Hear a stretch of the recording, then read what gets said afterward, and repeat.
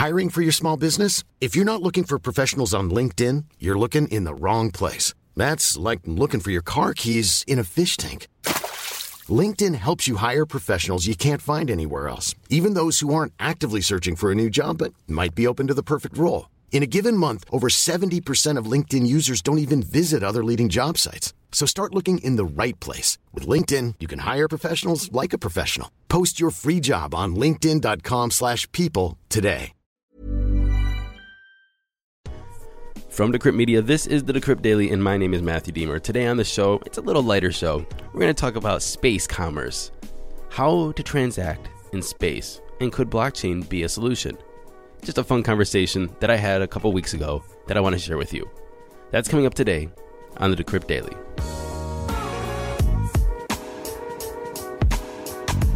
What's up, everybody? Welcome to the show. Today is Wednesday, April 21st, 2021, the day after the verdict of the Derek Chauvin trial, and we have accountability. I think that's the best way to put it. We have accountability. And because of the taxing day yesterday, I want to have this a lighter conversation, just come in and talk about space commerce and look at those crypto prices and do some headlines. So let's just get into it today. Here comes the money. Here we go. Money talk. And I'm recording this at 11:50 Eastern Standard Time. Bitcoin is sitting at $56,000, even up 0.7% from yesterday. Ethereum is at $2,430, up 11.4% from yesterday. Binance Coin BNB is on a tear, up 10.6% at $580. XRP is in the number 4 spot at $1.39, up 5.9%. Tether, number 5, at $1, obviously. And Cardano, number 6, at $1.26, up 5.5%. Not much news going on in the top 10. We have Dogecoin number 7, Polkadot number 8, Uniswap number 9, and Litecoin number 10. Bitcoin Cash has fell out of the top 10, is in the 11th spot. Total market cap, we're at $2.07 trillion, and a BTC dominance dropping to 50.4%.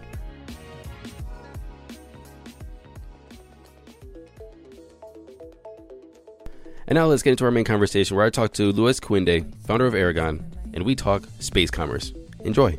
Yeah, I'm very happy to be here. Excellent. I'm happy to have you here because this is one of my favorite topics. We're talking about space commerce. You know, Elon is setting up rockets. He's talking about Mars. He's talking about the moon. They're going to be mining asteroids, maybe hotels in space. You can't bring up a lot of cash on a damn rocket. How are we going to have space commerce? Yeah, it's a great question. And especially I think like the meta question there, or the prior question is like, who is going to govern space in the first place? Like, who's going to govern like Mars or the moon or stuff like that? And I think that's where crypto really shines in terms of like governing common goods and giving us tools to actually use like have thousands or millions of people collaborate to govern something.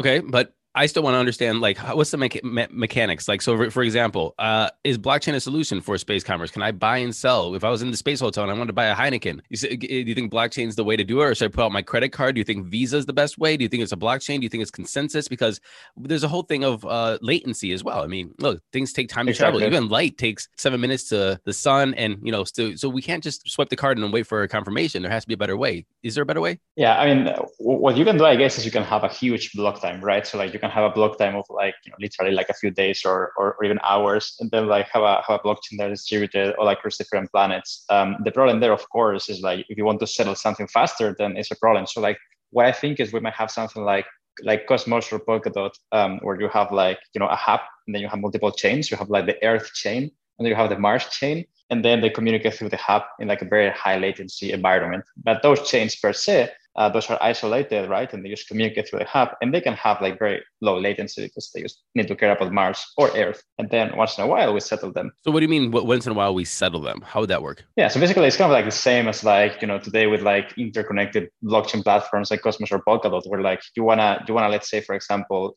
you know, pull data out of like the Bitcoin blockchain for Ethereum. From Ethereum, if you like do a call from Ethereum, you say, you know, I want to request this data to like the Cosmos or Polkadot hub. And then the Cosmos or Polkadot hub is going to like try to, you know, go to Bitcoin, create a transaction, for example, then wait until it's mined, and then like get the result back to the original chain, right? So like there are it's kind of like asynchronous, like it's not synchronous as in being in the same chain. So basically what this would mean is that like, you know, if you do a transaction on Earth chain, let's say, or Mars chain, right? Let's say like you make a payment to someone in Earth or someone in Mars, then it will be immediate because you can use Ethereum, for example, like, you know, 14 seconds latency in that case. But then like once in a while, you can settle the balances in one another. You can say, all right, like this guy has a new balance of X coins on Mars chain or on Earth chain. But that cannot happen synchronously. You have to wait like, a few hours or a day for the blocks to actually sync with one each other. So yeah, it's not a perfect solution, I guess, but like it's kind of similar to how banks work today, right? Like everything takes one day. Here, just kind of like interplanetary transactions would take one day. Everything else would be instant. So basically what you're saying is if it was between me and you, say on Mars chain, or like a spaceship just got done mining an asteroid, we meet out in the middle of space and I take some of their asteroid gold, we can have a transaction, but we just wait until we hit the hub for everything to sync up with each other and get everything back to zero or balanced. Is that correct? Exactly. You do like a global settlement once in a while, basically. You mentioned something that's very interesting earlier, space governance. I mean, look, we're talking, I think the same mechanisms would have to do with like if you had like a space democracy, if people are part of the, say, nation of Mars, and I don't know if you watch The Expanse, but let's just say you're a belter and you're over there on, some on Ceres or something, and you're running around and you're trying to mine your space asteroids and for whatever you're going to mine it for. But you are part of Mars and Mars colony or whatever, and you are trying to vote or trying to govern or trying to be a participant in that democracy. I would assume it's going to work the same way. Yeah, I mean, I would say we have a blank canvas, right? So like in a new planet, for example, we can experiment with a system that is much more similar to the internet and to nation states. Like if you think about common goods are something that like, belongs to the whole of humankind, to the whole society. But you think about nation states today, they are not quite common goods. Like they are governed by like politicians that are elected each like X years. There are still a lot of dictatorships around the world. And even with that, you have like, corporations with big influence. You have like a set of actors that have still a big influence over these nation states, right? And so if we think about Mars or about like other planets like that, we should maybe try to like make it more like the internet, when it's just one full interconnected network, and then a bunch of like smaller sub-communities. So for example, don't even make a nation state, just make a very big community of communities, and then have different like charter cities, like going back to like the Greek kind of like model where each city will be like autonomous and then they coordinate with others. Understood. What technologies do you think could be used to set this up? Would it be like do you think blockchain would be the best, a DAO? Do you think, how do you think you would set this up? Yeah, the DAOs are excellent for that. Like, the whole concept of a decentralized autonomous organization is that you can make something that is a common good and you can make it governable.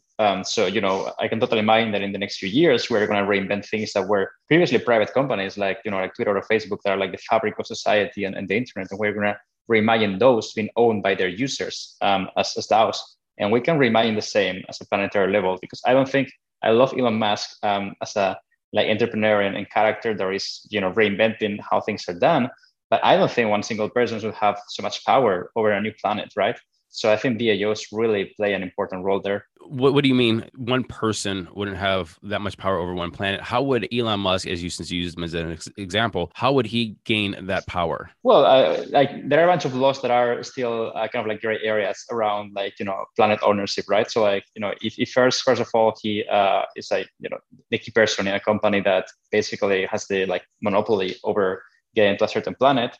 And then second, like he sets up different like colonies and stuff like that, and as companies, hierarchical entities with CEO and a major shareholder, then he might end up owning a bunch of Mars. I always feel that the government is a bit retroactive when it comes to these kind of things. Do you think the governments around the world should be more proactive on making laws for or regulations or governance structures for moon, space, Mars, and so on and so forth before we get to that whole like land grab? Well, it's kind of interesting, right? Because like on one hand, I can totally see like a corporation owning a planet in our lifetime, which is not good.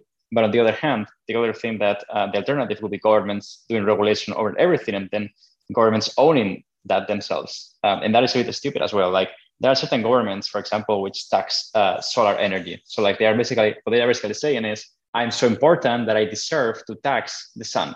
That's just kind of ridiculous. Like that makes sense either. It's interesting that you said that governments would be all owners of a planet, or a corporation would be, but isn't that how it all starts? I mean, it doesn't matter if it's SpaceX owning Mars. I mean, SpaceX, once they put governance in there, they are the government. I mean, it's the same thing, right? Yeah, very much. And in the case of space, it's actually like, if you think about it, like if they are the ones that manage to go to Mars first, and then governments don't even have the means to do so, then, you know, SpaceX is a US corporation right now, right? But tomorrow it can be a Mars corporation. Then it can be like, no, US, I don't have anything to do with your government. You know, come get me. And obviously the US will not have infrastructure to come get them in Mars. So that's how you create a government. Luis Guinde, founder of Aragon, thanks for the interesting conversation, and I can't wait for you to come back and have a more in-depth conversation about interstellar commerce. Thank you, sir. Thanks a lot, Matt. And in today's headlines, UK asset manager Baillie Gifford has invested as much as $100 million into blockchain.com. This is part of a $300 million Series C funding round. You need capital to grow, and with this capital, there's going to be lots of growth. A new survey comes out telling us who is crypto curious. Weird way to say it, but who is crypto curious? There's a survey done by Gemini Exchange, and they surveyed 3,000 US adults. The average crypto investor who already has some digital assets is 38 years old, a 38-year-old male to be specific, with an average income of $111,000. However, the findings suggest that the profile might be changing just a little bit. Of the people who are crypto curious, roughly 53% of them are women, and 25% of those women are nearing retirement age. There's an interesting split between the UK and the US, however, where 41.6% of hodlers are women and 26% in the US are women. However, what we're seeing here is signals of a valuable and welcome diversification in the crypto investor base. And if you don't remember, I have a friend who is 80 years old, and she has 2 Bitcoin. She was locked out of Coinbase. She bought this back in the day. I think it was 13 or 14. Just put a couple bucks in there. She said, we'll see what this Bitcoin stuff does. Wakes up one morning, has $110,000. Good for her. Good for her. So you're never too old to get into crypto. You're never too old to hodl. You're never too old to try to, just experiment with something new. Go for it. I mean, don't sell your house or mortgage your house or sell a kidney. Definitely don't do that. Be responsible. But for her, she didn't put much money into it. It was only a couple $100 at the time. I think it was like $1,000. She got a couple Bitcoin. It didn't hurt her. She didn't think about it. She left it sit there, and years later, it's $110,000. Anyway, I just like good stories. I like when people come up. I like when people succeed. And especially when people you think that wouldn't be involved are involved and they win. That's awesome. And finally, despite high fees on Ethereum, please get it together. Get it together. Vitalik, get those fees down. We can do it, Vitalik. You guys are the spark of the fire starter, but people are coming out with better products. Anyway, there's a little side rant. But besides the high fees on Ethereum, we are still seeing record trading volume on these DEXs, especially Uniswap, who had $10 billion in volume over the past week. That's $10 billion in trading volume. That's quite a bit. That's a damn lot. However, like I said, there is lots of competition to Ethereum and these Ethereum-based swaps right now. One is PancakeSwap, which is using Binance Smart Chain, where they have a 0.2% fixed rate for fees. It's literally nothing compared to Ethereum. And that's why PancakeSwap had $4 billion in trading volume in the last 24 hours alone. And that's compared to Uniswap's $1.8 billion in 24. So Ethereum and Uniswap might be losing market share to Binance Smart Chain and PancakeSwap. And the reason is obvious. They have cheaper fees, faster transactions, and people like that product better. The war is still going on. The competition is still building, but we do see a clear winner right now if we're talking about 24-hour trading volume. Thank you very much for listening to this episode of the Decrypt Daily. Don't forget to go to Apple Podcasts, like, subscribe, share, and leave us a comment. Also, listener questions Fridays. Matthew Aaron at decrypt.co. Send me an email with your question and I will answer it, or maybe an editor or writer from Decrypt will do so as well, or just do so themselves. Don't forget to go to Diemer for Congress, DIEMER for Congress.com, and donate to the campaign. I want to get into Washington, be a blockchain advocate. Until tomorrow, happy hodling.